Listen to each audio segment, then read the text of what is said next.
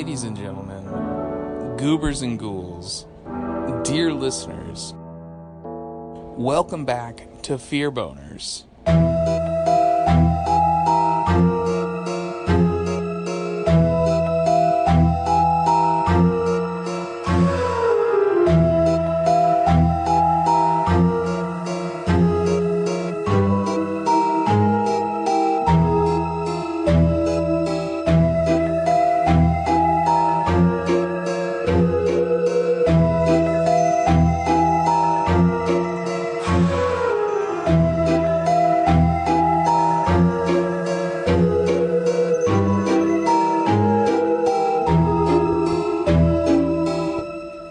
Ladies and gentlemen, ghouls and ghoulettes, welcome back to Fear Boners, presented by the Down in Front podcast.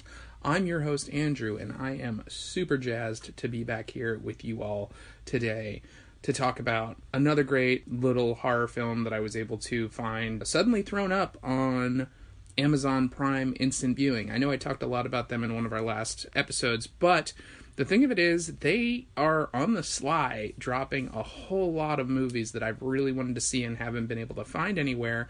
And of course, you know, as always, I say, support the creators. And there's so much great content out there nowadays that sometimes if you lose track of things and you forget release dates and things like that, this one kind of flew under my radar. I remember hearing a lot about it in the festival scene with people just raving about it.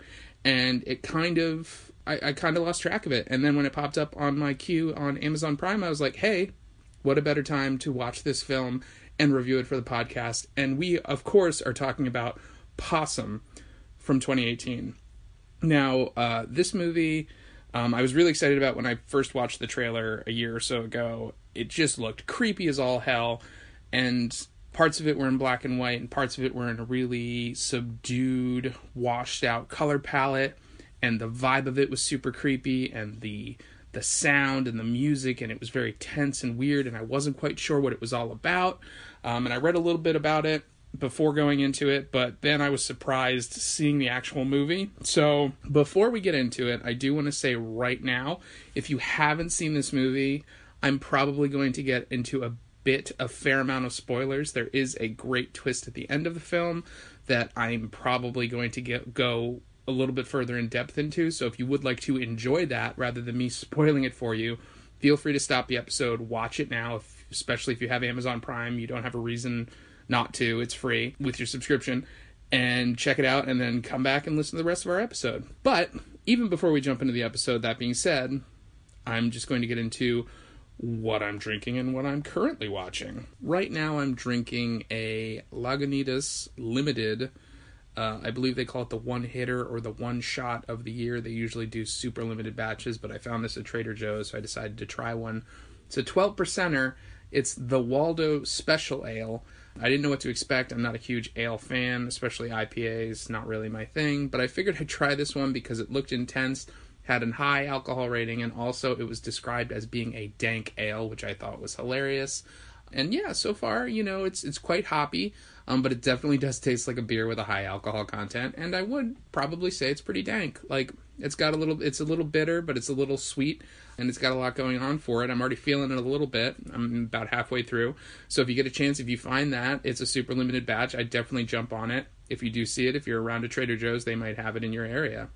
And what I've been watching, we actually just put together a movie club at my office, which I am sort of running, and I had a movie night the other night, and we all actually watched the new Ted Bundy movie that was released on Netflix, Extremely Wicked, Shockingly Evil, and Vile, because I had previously watched the Bundy tapes and thought that was pretty cool. That was more of a documentary-style film. This one, though, is very dramatic. It's basically based off of a book that was written by one of his main girlfriends and her sort of experience through when he's caught and how he evades it and how she's sort of in denial of him being this terrible, creepy murderer guy. She just, throughout the whole film, just kind of denies the fact that he is a serial killer. And you sort of see in parallel her reaction to things, how she deals with things, how she sort of doesn't believe anybody else and tries to be the one person in his side.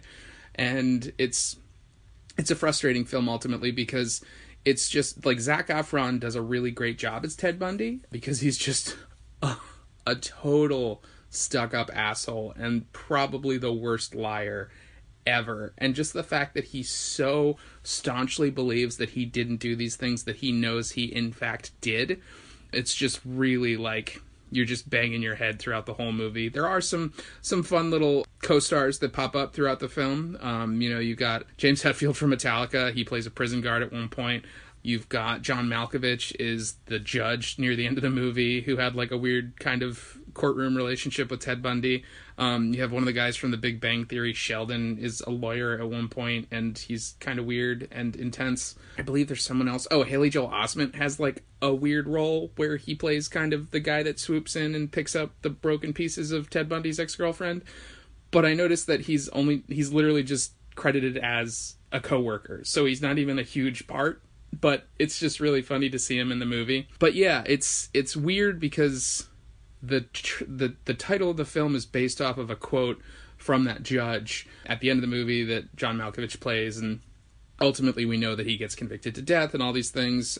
You can't really spoil a movie that's based about history unless you really don't know what happened.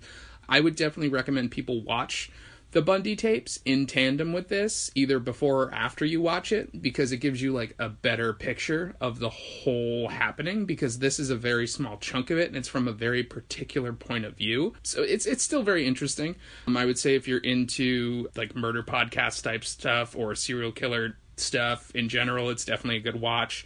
It was an interesting thing to watch in our office at work because you definitely see Zac Efron's naked butt several times, so that was fun. But yeah, so that's what I've been drinking and that's what I've been watching. Yeah, so let's get into it. Like I said before, what we're here to talk about today is a little film called Possum.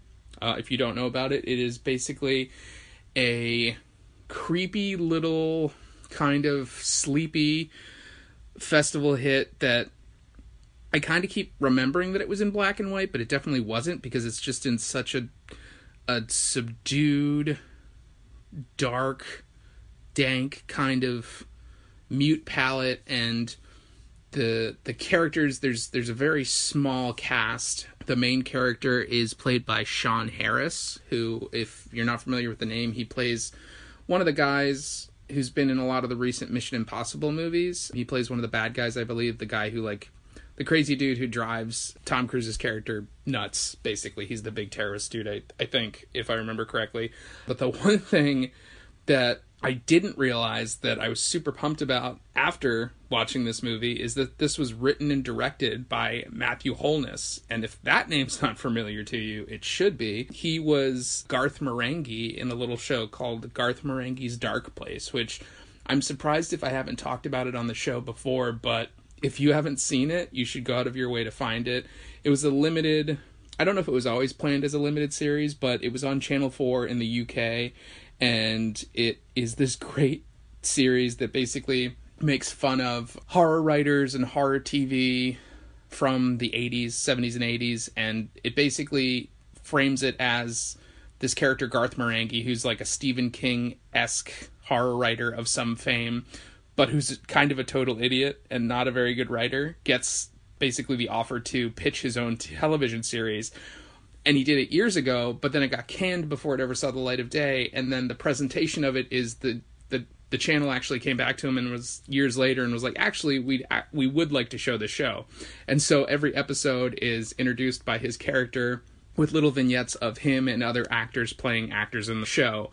And it's really funny. He has like this strange H.P. Lovecraft bent where you see stuff and it's described really weird and character interactions are really jaunty, and he plays like a roughneck doctor who always saves the day and gets the girl and all this, like everything's too good for him, and like, but at the same time, literally, like there's witches holding seances, there's people exploding, and there's cycloptic babies and telepathic cats and all this other crazy goofy ass shit.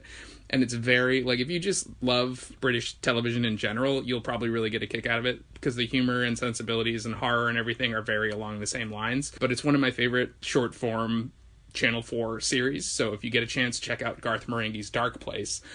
But anyways, that gentleman is now written and directed this movie, which is a very different experience because it's very dark and it's very dramatic. And like I said before, if you haven't seen it yet, stop now, watch the movie, come back, because we are going to get into spoiler territories, because right now I'm going to start telling you about the film itself. So, in Possum, we are introduced to a character named Philip, who is wandering around. He's got a bag. It's sort of very much stream of consciousness at first, because there's a little bit of a, if I remember correctly, there's a monologue, there's some poetry. It's very much like the Babadook that way, because there's this poetry that keeps coming back. That was this story that we find out later that was read to him to sort of scare him as a child about the possum. And one of the things that's repeated several times is, "Oh, possum, can you spy him deep within? Little possum, black as sin." Like little weird kind of creepy things like that. And he keeps repeating them, and he has these dreams where that comes up, and there's this image of this monster, and we don't really know, you don't ever clearly fully see it throughout the beginning of the film, but then we find out that Philip is a children's entertainer, but while he's walking around town, people are avoiding him, people are looking at him funny, and you don't know what might have gone on or what's happening, and he keeps having these strange interactions with people. And there's one point, like, it's just really creepy and foreboding. Like, you think something either has already happened that's terrible or is going to happen that's terrible, and that's just the vibe that sets in and is throughout the entire film. And basically, what we're led on is this crazy psychological trip down memory lane, where it's the setup is that he is a children's entertainer, yes, he's a puppeteer, but something terrible has happened during his last performance, and so basically he can't get a job, and he's not hired anymore because people, whatever happened, it's not really ever identified, but it's leaned into very heavily that whatever happened during his last performance, essentially nobody would ever want to have him perform or be around children ever again. And so, with that, he's basically wandering around with this giant bag that we realize is actually his puppet, which is Possum. And so he keeps having these dreams and these recurring visions of Possum escaping the bag. We know slowly but surely the monster builds, the puppet builds. We don't see it much at first, but we know that it definitely has long, spindly, creepy-ass spider legs that keep sort of poking out of the bag. And you're not sure if this is him hallucinating, because you get a vibe that he probably is a bit unstable, and he might have some things going on. And at this point, you don't know if what he's seeing is actually happening, or if it's just a hallucination. And then we're introduced to this other character. Is it Maurice? I believe it's Maurice. And Philip walks to this house that looks like it's abandoned. It's all overgrown, and the windows are boarded over, and it just, like, windows are broken, and it just looks like an abandoned house. And he walks in, and there's he drops his stuff in a room that you assume is his room, but the house is just in very, very various phases of disrepair, and it just looks like it's about to fall apart at any moment. He walks in the kitchen, and here's Maurice. And they keep having these weird kind of heart-to-heart moments where they talk, but, like, you can tell he doesn't really want to talk to him. You can tell Philip is uncomfortable talking to Maurice, but Maurice keeps trying to engage him in these conversations about what's going on. Have you heard the news? Sorry to hear what happened with your last performance, all these things. But there is, again, another layer of this weird, awkward terror between the two, and it's not identified. You don't know why. You don't know what's going on there, but it's there. At this point, we have another interlude where Philip leaves the house to go somewhere. He always has the bag with him, and he realizes in between he's having these dreams, these menacing dreams of the puppet, Possum, trying to escape the bag. So then it seems like Philip is on a mission to destroy the puppet, and we're not sure if that's because he knows the puppet's evil, or if he thinks that the puppet is potentially what lost him the job. Because then, from me, at least, I believe that maybe he created this puppet. He thought the puppet was too scary, and maybe that's what ruined his career, or that's what made him blacklisted as a child's entertainer, is that he had this creepy-ass puppet. So he was going to try to, like, get rid of it. Then there's basically not even a montage. Most of the movie is him going around trying various different ways to destroy the puppet. He tries to lose it. He tries to throw it into the water at a water treatment plant. He tries to burn it. He tries to bury it. He tries to do all this shit. He's traveling around.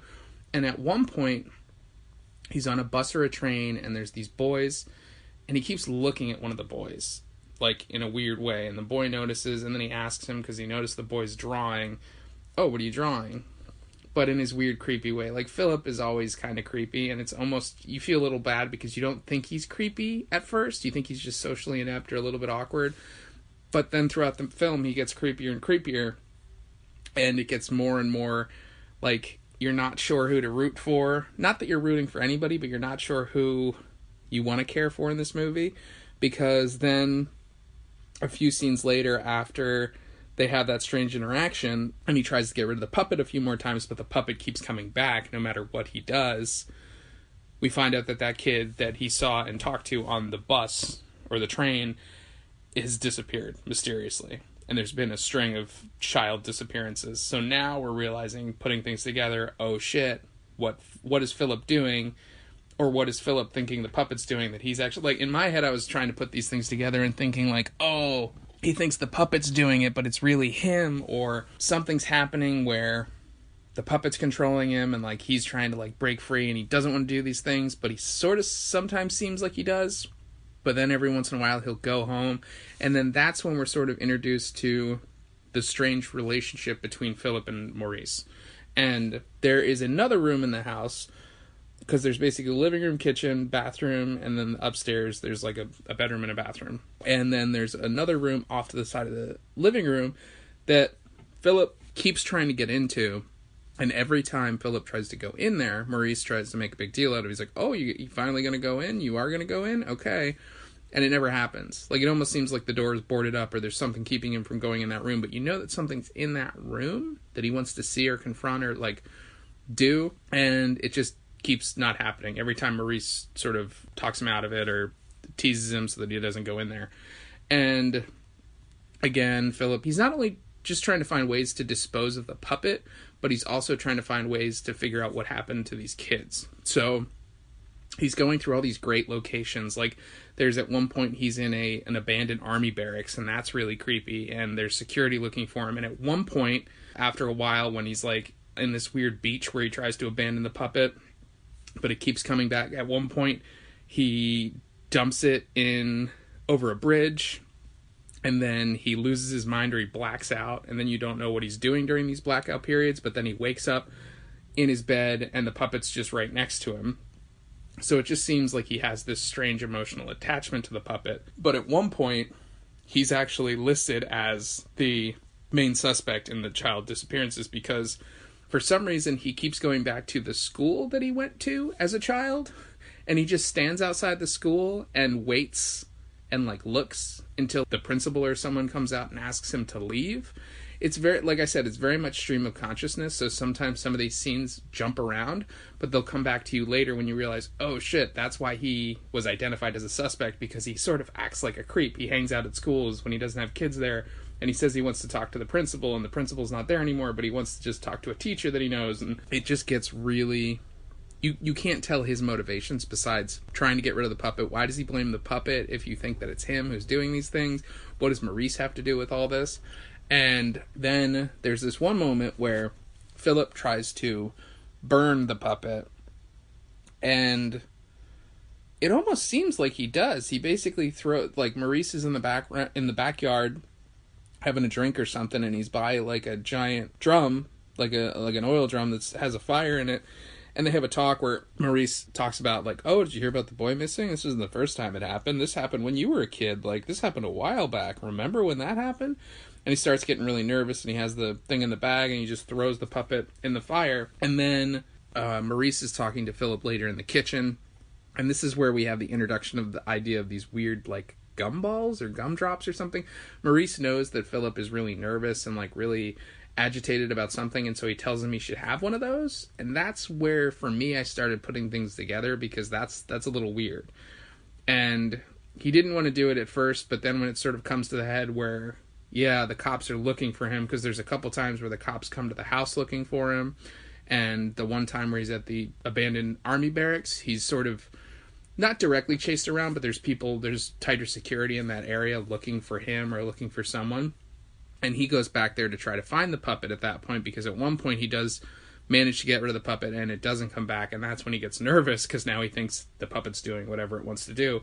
At this point also, it has been revealed what the puppet is, because it's a slow reveal over time throughout the different nightmares he has and the visions he has. We see the legs are coming out of the bag. The one time he tries to abandon it in the woods, he has the vision where it sort of pulls itself out of the bag. But basically it is this giant, like, human-sized, spindly spider creature with all this fur all over it, but then it has a stark white mannequin head sticking out the front of it. So a human-like head with big, open, piercing eyes, and I believe its mouth is kind of agape a little bit too. I don't even know how you would puppet a thing like this. That's the thing of it. It looks like it has like a weird, maybe like a hand hold in the back or something you can do with it, but I don't know how. Like, you never really actually see him do anything with it. Like, he never actually puppets it at all. But we do at one point have this conversation between Philip and Maurice in the basement, or like a different part of the house where it's like Maurice's room, and Maurice's room is sort of filled with books, and there's poetry about the possum, and like you sort of realize, you start building the pieces of how Maurice and Philip are related, because they had this argument at one point where Maurice keeps trying to calm him down and tell him he doesn't have to worry, and then he starts talking to him about puppetry, and he's like, oh, well, like, just like your dad, and then he snaps at him and said, but you're not my dad. And that's when you realize, because at first you think he is, but then when that happens, you're like, oh shit. But you realize that he lived in the house, so he is a family member. And so while these things go on, shit gets weirder and weirder, and Philip keeps getting more and more unbalanced because he doesn't know what's going on. And now the cops are after him. And then slowly Maurice starts to even turn against him and make him think that he's the one that's making these kids and all disappear. And you, the viewer, are just really kind of all over the place, because first you thought maybe it was just an evil puppet, and then now you're thinking maybe it's a weird child predator, and then you're like, why am I watching this movie? It's so dark and creepy and weird, and like I didn't know what I got myself into at this point. It's not funny like you would expect from this guy, from Garth Marenghi. If you knew that going in, you'd be like, maybe it would be a little funny. It's not funny at all. It's just really dark and really serious and really creepy. This would be what the contemporary Garth Marenghi would write. But then, essentially, as Philip starts teetering over into insanity, essentially, because he's so lost with everything going on, he just starts having more visions. And as Philip gets more and more nervous because the walls are closing in, the cops are getting closer, and he starts to believe that he's the one who is responsible for these child disappearances. He basically breaks down, and one of the last times he goes home, he's also trying to find Maurice, who has disappeared at one point, because then it seems like maybe the puppet has just gone full off the rails and is just disappearing or killing everybody involved with him. So he's getting very concerned, and he's losing all touch with reality at this point.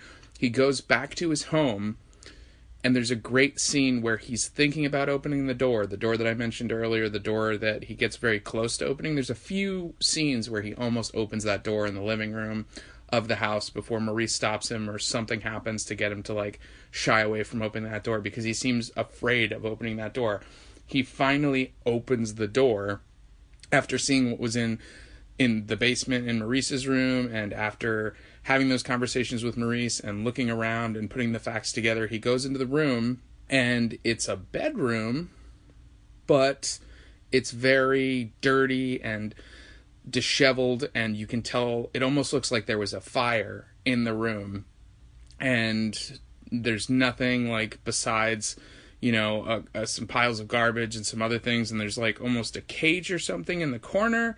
And then he's looking around, and you see that there's a bed, I believe, or there's like the shape of a bed, and what looks like the silhouettes of a couple bodies in the bed.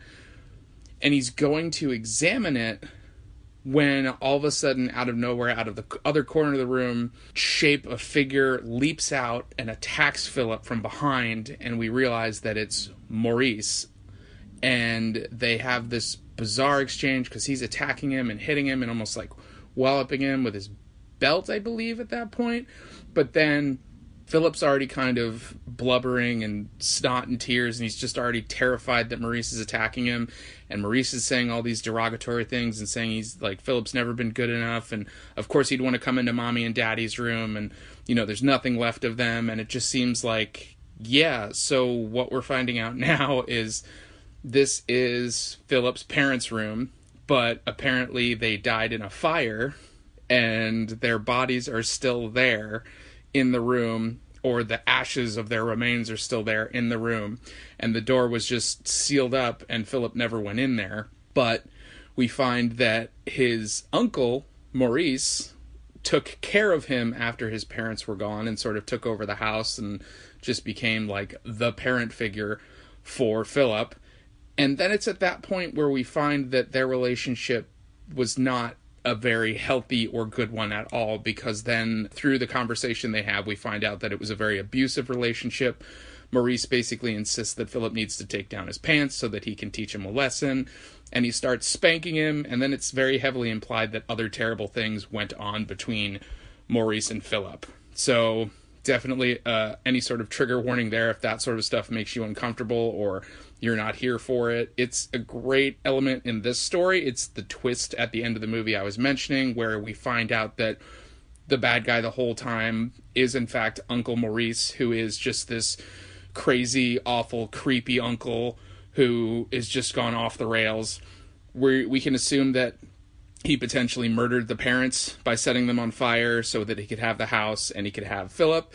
He's basically completely tormented Philip his entire life and either drove him to do these awful things or given him these terrible emotional scars. And then we also realize part of Uncle Maurice's terrible habits and the way that he treated and abused Philip was the fact that he would threaten him with his long, spindly fingers. And this is where we realize that Possum, the spider puppet with the creepy pale face and the long spider fingers, is in fact Philip's translation of his experience of being abused by Uncle Maurice, which is horrible and terrible and just makes everything that much more creepy. And in the moment, finally, something that Uncle Maurice says to Philip, he snaps and sort of defends himself, and I think he hits him with a something, knocks him back, and sort of starts beating the hell out of him, enough to get him out of the way. I don't believe he kills him, but he does subdue him in a way where he runs off. There's no real resolution there, which is unfortunate. I don't believe he kills him. But then we also do see in the corner that cage, or the thing that was huddled in the corner, is the kid who was disappeared. So he's still alive, he's still fine, and basically still terrified because he doesn't know. We still don't really necessarily know if he was abducted by Uncle Maurice or if Maurice was somehow manipulating Philip, because we also realized that those little candies that Uncle Maurice kept giving Philip were some sort of drug. And he remembered those as having been given them as a child, and now he's still taking them as an adult when he has these bizarre panic attacks. And so Uncle Maurice was drugging Philip. We don't know if that was to control him into doing what he wanted, or if it was a weird way to knock him out while he did what he wanted. So that part wasn't quite clear to me, but at the end of the day, the kid was alive, the kid was there, and Philip sees him and says, "Run, get out of here." He tries to help him, but then the kid, of course, is scared and runs away. And that is sort of where the movie ends. In the last 5-10 minutes, we get that really bizarre twist where we find out it's creepy Uncle Maurice having abused and just broken poor Philip, turning him into this very just bizarre, awkward human being, unfortunately just built up in that terrible environment where he then projected all of his experience out through this puppet and sort of affected the entire community either through his doings or like in a weird, bizarre way he was covering up for his Uncle Maurice, which he just couldn't address. He couldn't address the fact that his parents were still dead in the house. There's a lot to handle in this film towards the end that for some people it might fall apart. The actual narrative might fall apart because there are a lot of holes, but it's just creepy enough that I would say that this movie as a whole is very successful. It does feel very long and drawn out at times. Like there were parts of the movie where I got a little bit lost, but then for it to come back around at the end and serve this bizarre twist ending, I give it props. It's very reaching, but it's very successful in its execution because it's just so utterly creepy and so bizarre and so weird and kind of refreshing, because I don't feel like I've seen a movie quite like this in a while. I would definitely recommend checking it out. Like I said, if you have an Amazon Prime membership, it's free to stream right now up there. And yeah, just be prepared. It is a very heavy movie. It'll take you a lot of different places. It'll make you think a lot of different things. It does a great way of kind of twisting and turning and providing the facts. And it's sort of a mystery wrapped in a horror movie with puppets, which is always fun, and just a very bizarre narrative. So, that being said, that is Possum, and I highly recommend it. It's a good one. It's a good creepy late night watch.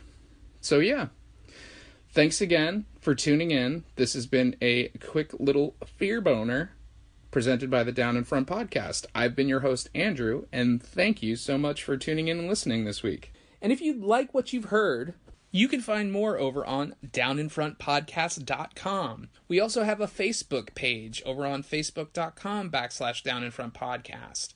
You can also email the Down in Front guys directly at thecrew@downinfrontpodcast.com. We also have a YouTube channel where we post some of our video teasers as well as full episodes. You can look for us on there. We also have the Gamescast over on Twitch, where sometimes you'll see Bryland or maybe Warren and myself playing some Monster Hunter or Spider-Man or what have you, just shooting the shit. You can find that over at twitch.tv/downinfrontpodcast.